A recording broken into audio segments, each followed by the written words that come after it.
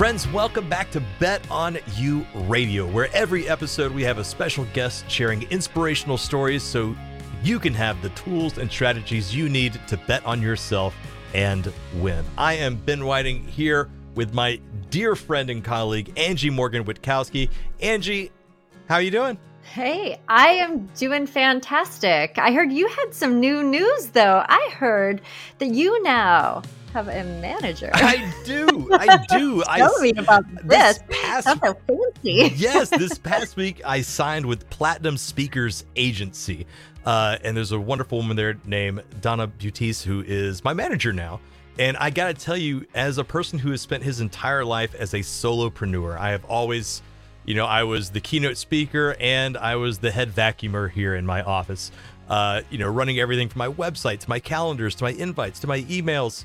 And having someone else now just to share that with and those responsibilities with feels like such a weight off my shoulders. Much like when I get to facilitate with you, because I know I'm going to have someone fun that I can hang out with and we can throw our little back and forth with our funny comments and whatnot. Well, thank you so much. I hope to take some weight off your shoulders. And I think there is something special about a team, with this podcast, with the work that we both do in keynoting and workshopping. You can't, it's kind of a weird industry if you really think about it. For so long, my kids thought I was just on my computer all day. And I'm like, no, or the phone all day, because I do some coaching too. So it is, but it's a team. It really is a team sport. In fact, work is the biggest team sport that we're all on. I mean, I don't know about you, but I don't play basketball with my friends anymore. We don't go out and play volleyball. I'm working with my friends primarily. Right. And because it's a team sport, we have to think about this team mindset. I'd love to hear from you. Like, what do you look for in a good teammate? When I look for a good teammate, there's an old saying in management that says hire for attitude and train for skill. Because attitude is a really, really hard thing to train for. But, when someone comes in and they have a positive attitude and they're looking for things they can be grateful for and trying to lift other people up, that is what I want in a teammate. Because when we all feel good, we all do better work.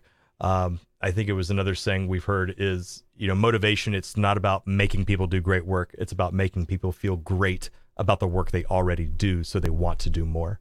But yes, that's kind of what I look for in a teammate. What about yourself? Yeah, and I think those are great, sayings and things that we often see on corporate posters and things like that. I always think though too, like what about the behaviors then and expectations on me? And I know one of the training modules that we put together is on likability. Right. And I always think about that because there comes a point in your career where it is just assumed you know how to do the work. This next level of workplace performance is, well, then, are you fun to be around? Are you engaging? Do you care about me? Do I care about you? And that's kind of where the magic of team building goes. And I love that you're talking about your new manager. My guess is that she's pouring heavily, not just into your processes and systems and ways to make you more efficient, but the relationship. It's about the relationship. Exactly. Before I ever thought about working with her, I wanted to be her friend. And I think she felt the same way. And so that was kind of the core at my decision-making process when we decided to take it to a professional level. Taking it to a professional level. Sounds so formal. Right. Well, I'm really happy for you. I think this is something that you've wanted for such a long time. So congratulations all around. Thank you so much. We can stop talking about me now. Enough about me. What do you think about me? No, I'm just kidding. Oh, man. But thinking about collaboration and thinking about working with other people, this actually, I think, segues really nicely to our guest today, Lee Towe, who is a pie grower. Now, when I first heard this phrase, I was thinking of someone planting apple pies in a field, but of course that's wrong. But I think a lot of people come at life with the mindset of, when you have a pie, that's all there is. And what he's all about is, how do we make the pie bigger in negotiations, in project management, in everyday tasks? And I'm excited to hear about some of his techniques and strategies to do that. And why we should. And I agree that we think about this fixed pie, that this is my piece, there's not going to be any more. But obviously, they need to know about the pies here in Northern Michigan. They're everywhere, and there's always more of them. And that's where we're going to be going with our conversation is there's not just one pie, folks. There's more pies, and we can grow the pie. And what does that look like for your world?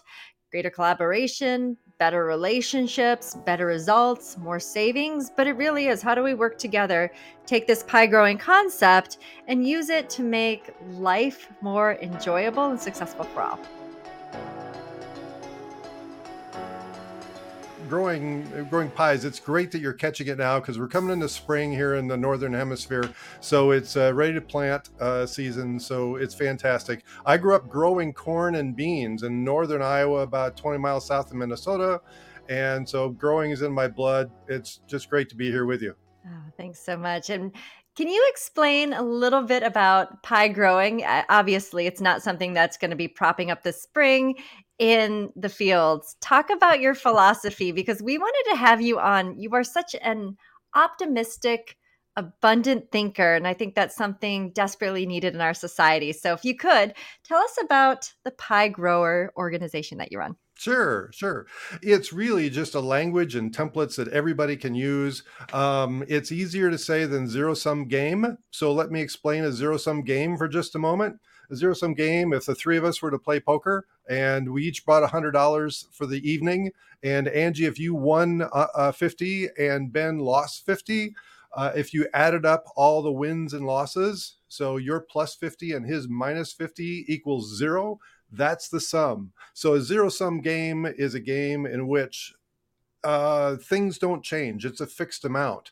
Pi is viewed by a lot of people in the world, some people in negotiation. It's not a term that I invented, but it's a metaphor for the total amount. And pi generally is thought of as something that's fixed, something that is a zero-sum game, that even as you go through a situation, as you go through a project that you might manage, as you go through something with your departments or neighbors, that the only way for one person to get more is for the other person to get less. And so pie growing is the practice of looking at a total amount and saying, hey, can we grow this? Is it expandable, and how?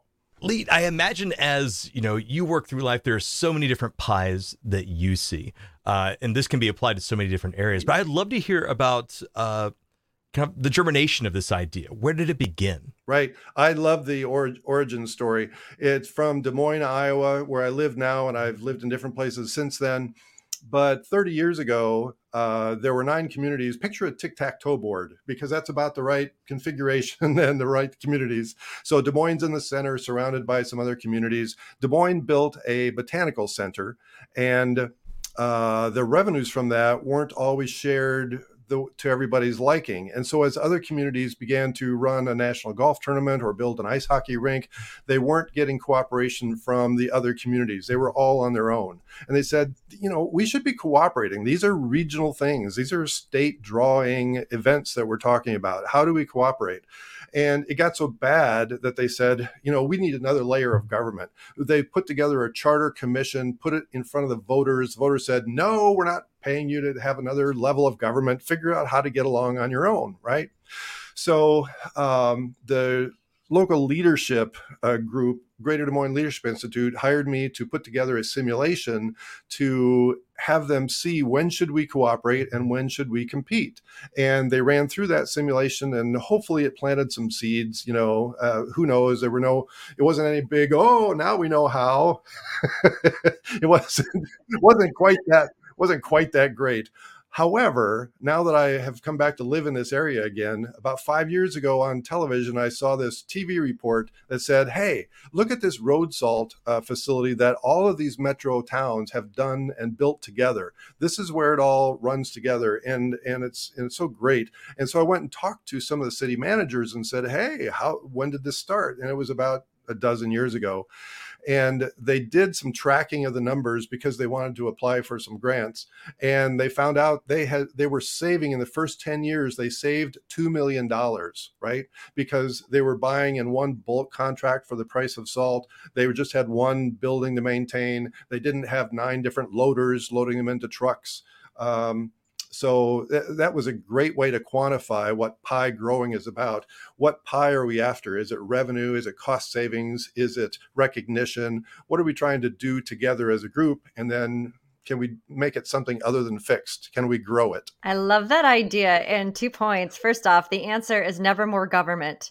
That is never the answer. Right. And the second question too, it's like you're talking, I remember taking economics in grad school and prisoner's dilemma. And if we could only learn how to collaborate just a little bit better, like, man, if my kids knew how to collaborate and sought abundance, they would have keys to the kingdom, but they haven't quite figured that out yet. Therefore, they get nothing. Just kidding. But it's like it blows up in their face. But I guess that goes to my point, though, and I'd love to hear your thoughts on this. Most people don't think collaboratively. Most people don't think abundantly. Why is that? We're so conditioned through, there's so many things that are win-lose, and many of them in a good way. The court system, the athletics, business, market share, employee of the month is a win-win-win-lose because only one person can be employee of the month. Nobody else can be. Valedictorian, there's so many things that have competition built in. It just becomes our way of doing things. And then when we might try to cooperate with somebody, if we get cut off at the knees, we've learned, I better be defensive. So we've kind of learned to be defensive. So when it's the right time, I will tell you my thumb wrestling story. Would you like to hear that now? The floor is yours. This is not original to me. There are many psychologists and maybe some authors that have talked about thumb wrestling. I picked it up. The unique thing to me is I added quarters to this. So as a stand-up corporate trainer for 25, 30 years, I tried to find experiences, ways to get people engaged. So I'd say, hey, come on up. A couple people want to thumb wrestle. Oh, yeah. So here are the rules. Here are the rules. You've got 30 seconds. And every time you pin the other person's thumb for a second, you get a quarter. You've got 30 seconds, go. And so they lock thumbs and, they're just going crazy. So on average, Ben, how many times do you think over that 30 seconds that total between the two of them, they pin each other's thumb? I would say on average, maybe 30 seconds, 2 or 3 times, maybe. Exactly. You're exactly right. 3 times on average. And, I didn't track every single time, but sometimes it's 4 or 5, sometimes it's 1 or 2, but on average, it's about 3 times. So I pay the people their quarters. I go, here's your 2 quarters and here's your 1 quarter. And they're going, yay. And I go, what had happened if you had cooperated? They think for a minute, and the light bulbs start to go off. They go, oh, wait a minute. So if we had taken turns or just, one person just went like this, 30 seconds, 1 pin per, we could have won 30 quarters. So here we are cheering about 3 quarters and we could have had 30. We could have had 3 times the amount. So instead of 75 cents, they could have taken me for $7.50, right? So that's the pie. That's what we're talking about, is that was expandable. That was, it's like the $2 million, but it's not quite as much, but it's real time. So when you asked, why do we react like that? We just get into game mode. We get defensive. We get competitive sometimes. And so we're geared to compete first. And that's my goal in life, is to get us to ask the question, what would happen if we cooperated? And then think about that for a second before you automatically go into compete mode. Oh, that's so good. That is incredible. Oh my gosh. Plot twist of the thumb wrestling story. I got to ask, Lee, where are some just areas that you see? Because you've been doing this for so long, corporately, I'm sure you see it in the everyday world, places where people can be collaborating most often where they're not. Well, I think just to tie into where most people are thinking, or a lot of people are thinking, we hear the word silos. So, Ben, when people talk about, hey, we've got silos in an organization, or we've got silos, where are some places that you've thought about that when you hear silos, you have any companies or types of organizations in mind? Yeah, well, I won't say any by name, but more often than not, if there's an operation and there's a sales team, there are silos. Overhead or operations. Yeah. Business from the, bean counters everywhere. Right. University departments, anytime there are departments within an organization. My particular take, the way that I generally did this was I was in project management training most of the time. So it applied to project team members. Can we get all the team members on board? So that requires a vision of where we're headed, right? So pie growing, let's compare it to growth growth mindset. Sorry, I just blanked out there for a second. But so let's compare it to growth mindset for a little bit.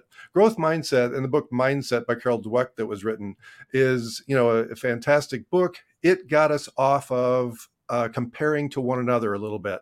All right. So the growth mindset is, don't worry about mistakes and don't worry about whether you can do it. Just look at your growth, look at your progress. That compares us to our past self. It says, are we better today than we were yesterday? So that's a step in the right direction, gets us off comparing me to you or me to Angie, right?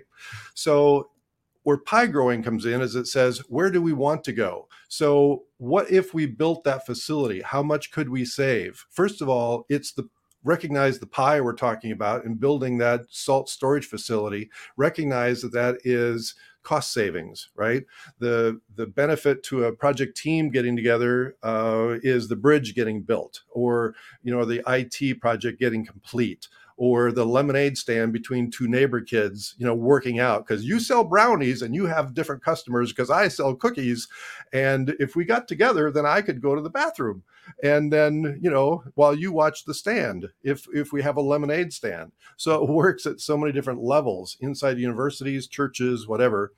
And so pie growing requires that vision to say, this is where we're headed, as opposed to where we've come from. That's the difference in growing a pie versus a growth mindset. What I was thinking about as you were talking too, just simple everyday examples that we see. We think about some of these Silicon Valley tech companies, Apple versus Google versus Microsoft, whatever. I've got my iPhone right here and I run Amazon apps on this because they figured it out, right? They figured out how to be really fierce competitors, but recognizing that there's a shared vision. We want everybody on their phones all the time so they can buy whatever they want and get on social media together. And so this is like a really great example of pie growing, and what we could say for the good of society or for the demise. Not sure yet, but but I would love to hear from you too. Just what about your experience coming through the ranks as a corporate trainer gave you this aha moment? Because I'm sure, this is like anything, we develop our thoughts and ideas about our philosophies in life by maybe not a aha moment, but a few things. But I'd love to hear about your background a little bit more. Where did you have this idea evolve? Right. Well, tell you what. Oh, I love a good prop. Let's see. I have a little prop here. So that simulation that I put together for the 6 or for the 9 communities, these are two of the pages from that. And so the training simulation, it's not me talking to them and telling them they should do it. It's me saying, okay, divide into 6 groups, right? And then I give them packages of 21 coins to spend over 3 rounds. And I get to observe the 2 ways they score points are at the end, how many points have they put onto their board? The other way is, how many of these regional facilities down here have they built? They only get 7 coins to spend per round. These regional facilities take 4 to build each, and they have to spend all their coins in a round. So if they don't cooperate, it's very inefficient because they can buy one regional facility for 4, and then they just can only put 3 up here for local facilities. If they work together, they can build more regional facilities, and that's the second scoring element. And so they realize, if we cooperate, we can increase the regions. And seeing this over and over. So my training with companies, whether it was American Express in Phoenix, or California Department of Transportation, or Ernst Young Baltic States Group for Baltic States in Lithuania, to observe their interaction for those rounds. And when they would choose to say, hey, this one is called Pine Ridge, we're going to make Pine Ridge better than the other 5, or are we going to make Pine Ridge the best it can be and cooperate on regional facilities? How are we going to define winning? Winning versus others, or winning versus what we could be? And so getting to watch that all the time was great. If I'm going to collaborate and share the idea of success with someone, and we're both going to, give a little to get, a greater gain, I'm going to have to trust you. And I imagine in situations that can be really difficult, especially if in the process of goal attainment, maybe I feel like I'm working harder than you. Maybe I feel like I'm giving more and I'm not getting my due share. How does trust play into this concept of collaboration? Boy, you nailed it, Angie. Trust is definitely important. Let me start with for the spectrum of people who look at winning and the four types of how we look at that across the spectrum. So you've got growers, and that's only about 10% of the people that I run into. And most of my view is in the United States.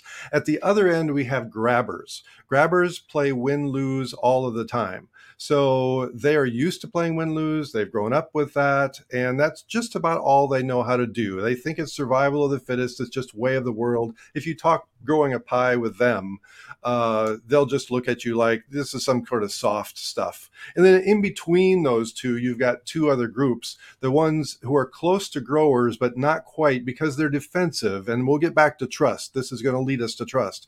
So the group that is supportive of win-win, philosophically, they're, yes, I want to cooperate. I love collaboration over competition. I love it, abundance mindset. They say all the right things, but they've been burned so many times that they start out being defensive, right? So that's about 40% of the people. And then the other group next to the grabbers are the grabber lights, if you will. Those are the skeptics. They're skeptical of growth being a real thing. And they pretty much believe, survival of the fittest, win, lose. That's their approach. The difference between the skeptics and the grabbers is that the skeptics are open to, and they can see the possibility of cooperating. So if you're a grower and you say you want to cooperate with one of these other groups because 10% are growers, 40% are supporters, 30% are skeptics, and 20% are grabbers. If you are a grower and you say, hey, to a supporter of this idea, they'll go, oh yeah, I love to cooperate. And you'll be able to trust them, and there'll be a high trust pretty quickly. If you get together with a skeptic, or if in your team of 10 people you have some skeptics, which you probably will, they'll be going, oh man, am I going to get credit? Is this person going to take this away from me? Do I want to share this information with them? Do I want to share my budget with them? I'm wondering if I want to do any of those things. And so it will take some level of trust building to get them to be fully on board. And then the grabbers, it's just going to take a while. You're almost in constant compete mode with a grabber just to get them on board. All the way through if it's a large team, a project, or if it's one-on-one, you're always working with them as someone who is going to compete with you. All right. So trust is very important. And depending on where they come from, trust can be established pretty quickly and easily, or it may take you a while to earn that. And maybe you have to get through the project with workarounds because it doesn't really quite develop during that whatever period of time you're working with that person. I think you described all four members of my family. I think we need some intervention. Ben, you go with your question. Yeah. Definitely describes some people in my life. Lee, you mentioned that certain people, not necessarily the grabbers, but the ones kind of next to them, sometimes it takes some trust building. What are some techniques or strategies you have found that help build trust? Right. I think the biggest thing is just modeling that win-win can work. And really, I say win-win, but it's even beyond win-win because it's growing the entire pie when they see these things happen. And so, my goal is those percentages I mentioned to get the percentage of growers from 10% up to 30% by 2030, right? And so if we can convince some of the supporters to become growers, and now we begin to see this working, you begin to see, oh, look, they pulled it off. So at least for a few decades, we had Russia and the United States working together on the International Space Station. We had examples of, people working together to the benefit of both, and not in an altruistic way, just I'm helping somebody else, but it's good for me as well, right? So we start to see examples of this. And When Melanie Perkins built Canva, she had to pitch her idea to 100 different venture capitalists before anybody thought Canva was a good idea. And so trust had to be developed between her and the people she was pitching to, right? And now, she's just herself is worth approximately $1 billion. It will take some time to get there. And I kind of look at those segments one at a time. So pull in the supporters first. That will give you more examples. And then the skeptics, when they, because they're evaluating, they're seeing it work sometimes and sometimes not. And the more times they see it work, the quicker they will hop on board. And it's a pulling arrangement down that spectrum.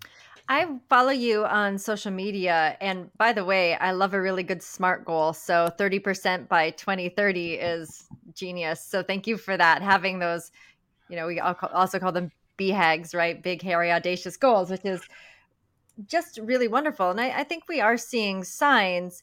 What do you think makes people lose traction? Because I wonder, and this is, my curiosity, it takes a lot of leadership to pull people together. So I wonder if it's just lack of leadership that we lose traction, but I'd love to hear your thoughts on that. Right. Sometimes we get tired. Here's another type of growing that I did 15 years ago. So we had the idea of in my church getting people out into the public to do music. And there's something here in our area called Jazz in July.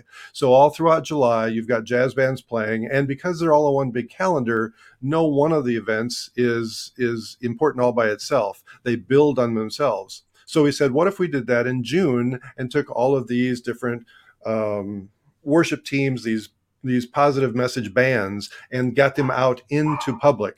All we would need is all of the organizations, all of the churches to put up a poster in their own place and say, hey, look, here are all the places this is happening. Now, you would think churches would all work together toward this greater good that's defined, right? And yet, even at that level, people are so territorial that to advertise other people was pulling teeth sometimes, right? And so after doing this for 2 years, it was still working uphill to get people to work together, that you decide, you know what, I'll just go on my own. So, people love the saying is, if to go far, go together. And if you, and if you want to, go alone, you're not going to go very far. Right. So, sometimes we just get weary of pulling everybody along, and we decide, gosh, I'm just going to go alone for a while and go on my own and see what happens. Oh yeah, I can imagine. Thanks. So you talk about one of the number one reasons that people sometimes have a hard time collaborating, a hard time trusting, is simply they just get tired. They feel weary. My question for you is, when you feel like that, what are some strategies or tips you have to recharge your batteries, to pull yourself out of that feeling? Sure. I think the importance of the mission. And for me, I gave you origin story number one, which was the communities getting together and helping them in the long run get to that point. The second one is coming up on a 10-year anniversary to me in November.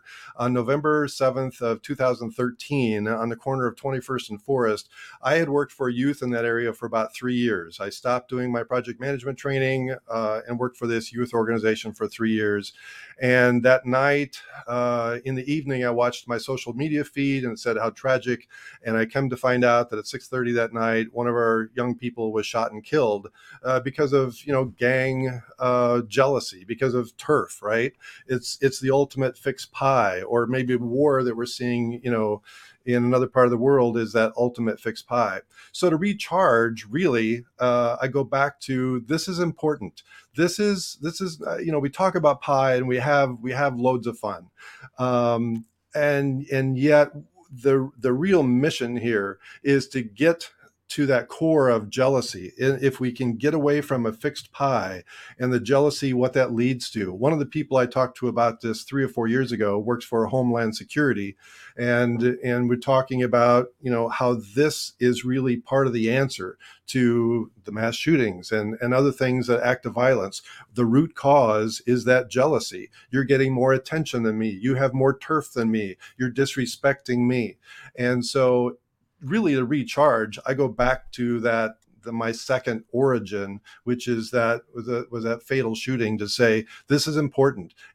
If adults can model this behavior, kids will mimic it, and we'll start to see more collaboration, more cooperation, less defensiveness, and not only just growing the pie, but one of the things I don't talk about a lot is let's not shrink the pie. Let's not do things that cause us to get worse in certain areas. So I go back to those origin stories. That is really, well, first off, a horrible, tragic story. And so impressed and not surprised that you make meaning from those circumstances in your life. I want to go to this concept of jealousy because I actually just wrote a piece on it about workplace jealousy, because you hear it all the time. They get the promotion. I didn't get the promotion. They do this. I'm getting overlooked. If I were to feel jealous, what guidance would you have for me? Angie, you tell me, jealousy as it relates to a pie. Can you relate those in your mind? Can you tell me how jealousy and a fixed pie relate to one another? Yeah. So say that Ben and I are working on a project together, like not a podcast, something else, Ben. Let's think of something else. Let's just duke it out right here, Angie. Tell me, unload it. Tell me everything that's wrong with me.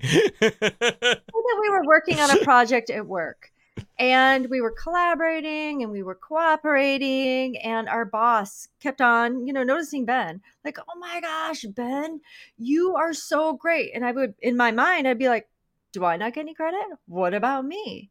And I would feel an honest jealousy, right? That's an honest emotional response to a situation.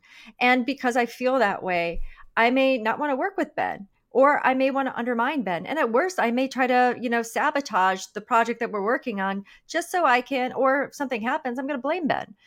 But Ben, I would never do that. I love you so much. But this is fake and make believe. But so what do I do with that honest human emotion of jealousy so I can transform it into maybe appreciation, maybe acceptance, maybe celebration? How might that process work? Right. The recognition that I'm assuming it's a fixed pie, that recognition is only so much. That's why I'm jealous, that I'm assuming that other person got some and I didn't get any, and there's no more to go around. And so if I'm going to get more, I have to get it from the other person, that zero-sum game that we talked about at the very beginning. So if we can recognize that's the case, we can go to an expandable pie, right? So, 5 different types of pies that I talked about earlier this year with some other people. I put on a hand so we can get the types of pies. And these are broad categories, but they get you in the ballpark. The pointer finger is prosperity, that money-wise, revenue-wise, cost savings-wise, you're making more. The tall middle guy is prominence. That's what you were just talking about, is I got attention. I got, recognition I needed. People are building awareness. The ring finger is for people. I've got relationships going the way I want to. The little finger is for play, and the thumb is for positivity, love, hope, faith, those types of things, right? So in the first finger, the pointer finger, a lot of those are semi-scarce. Sometimes there's only one job promotion. We need to admit at times that we can't just have an abundance mindset our way through everything, because sometimes things aren't abundant. Sometimes things are really scarce. So sometimes we will end up competing. But as we went from prosperity back around to the positivity, love, hope, those sorts of things that we want to make the top pie in a stack of multiple pies, those things are infinite intangibles. There's no limit to the amount of really recognition, smiles, hope, those sorts of things. And when we recognize that's growable, I can get more recognition, in this other way, and I don't have to compare it to the incredible amount of recognition that Ben gets because he's so good, right? Great. So yeah, so if exactly. So recognize, first of all, which things can be expanded, like recognition can be, and which things are truly scarce, like when my daughter handed out rice at the back of a truck from Haiti, and they recognize there's not going to be enough to go around, and there's a panic. You can't, they're truly scarce things at times. But that recognition, that feeling is recognizing, oh, I'm assuming it's fixed and I can fix this. I can go to where we both get recognition and somebody in the room can fix that. Lee, as you were holding up your hand there and going through these 5 things, I couldn't help but notice the wedding ring. I would love it if you had a story you could share about where this philosophy of growing the pie has helped you maybe in your marriage or any other sincere relationship you have. Oh my gosh, that's a good one. I had somebody a couple of months ago ask me about, they had to go through a divorce and they wanted to go through it in a pie growing method. I thought that was so cool that they wanted to try to leave both parties as whole or as expanded as possible. That was a good way to do it.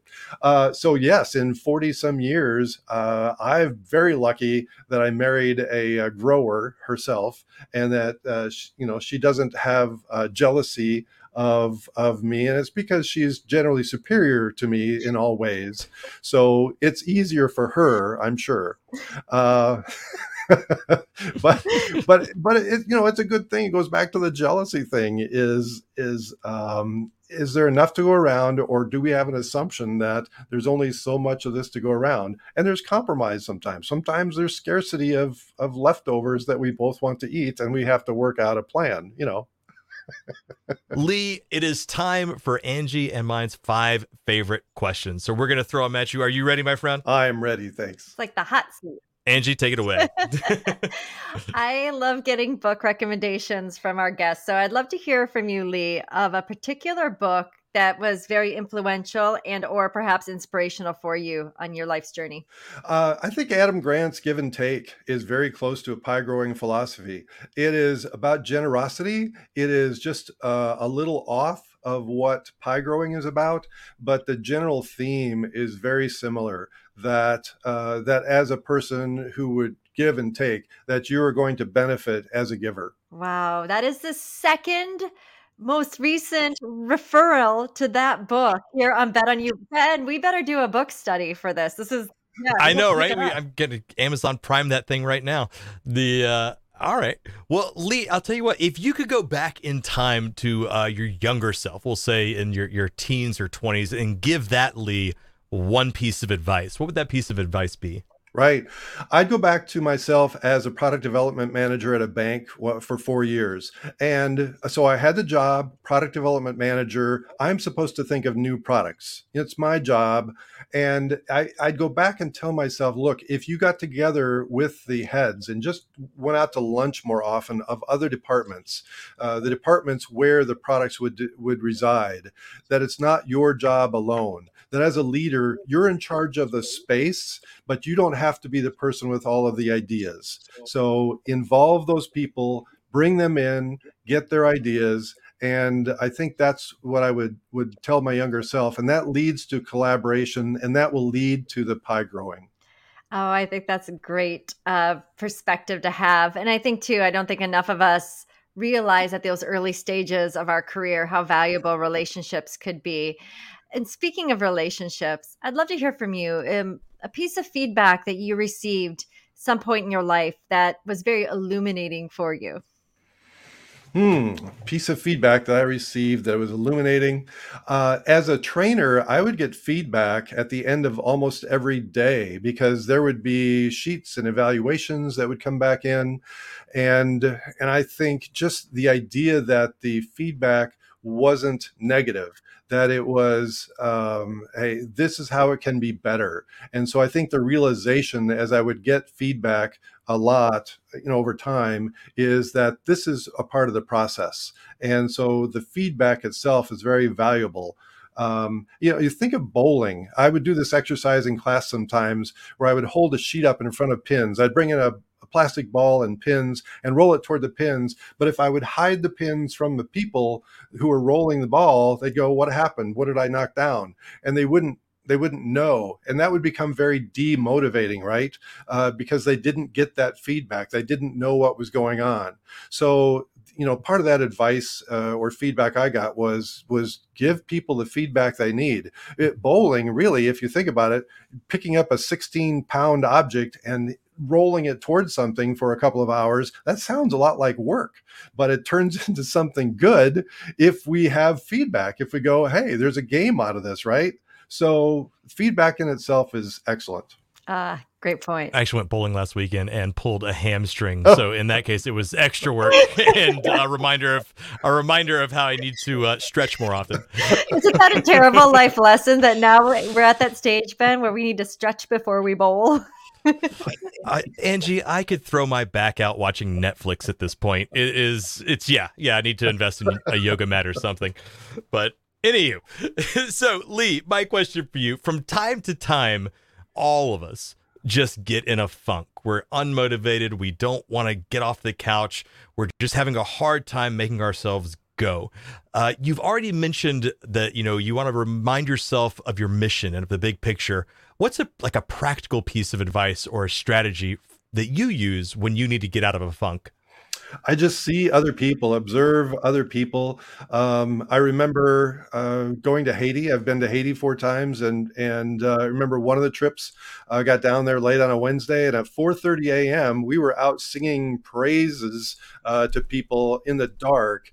And when I'm in a funk, I think, oh my gosh, look at the people who are able to lift themselves up and find joy in just about any situation. And knowing young people who come through horrible situations and are positive and productive and joyful, and they get themselves out of bed, I go, if they can do it, I can do it. So I think we all need examples to see in other people's lives. And I look for other examples like that.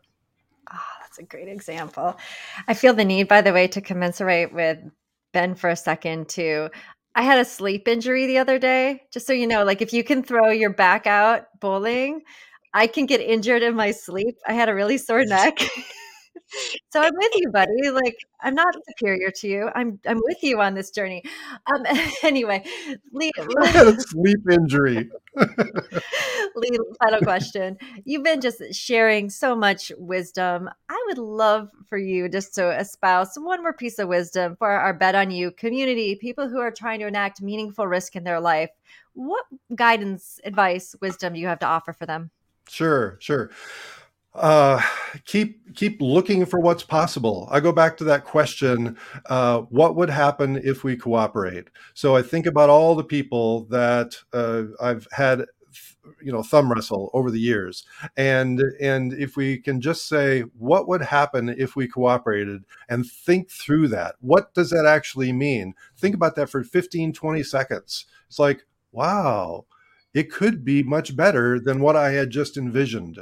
And so, I would say, have that question on loop. That's what growers have, is that question that says, what would happen if we cooperate? Fantastic. Friends, I hope you have gotten as much out of this episode as we have. One final question for you, Lee. If anyone wants to contact you, get in touch with you, learn more about you, where should they go? 2 places: LinkedIn, my name, Lee Towe, or you can go to the website, which is piegrowers.com. Piegrowers.com, and Lee Towe, that is spelled Towe, not any other way you might be imagining it. Sky's the limit, really, if you think about it. Exactly. Lee, thank you so much for your time. This was a wonderful conversation, and I am so appreciative of all the work you're doing. Very kind, and thank you for your show and all the positivity you guys spread, Angie and Ben. Appreciate you guys.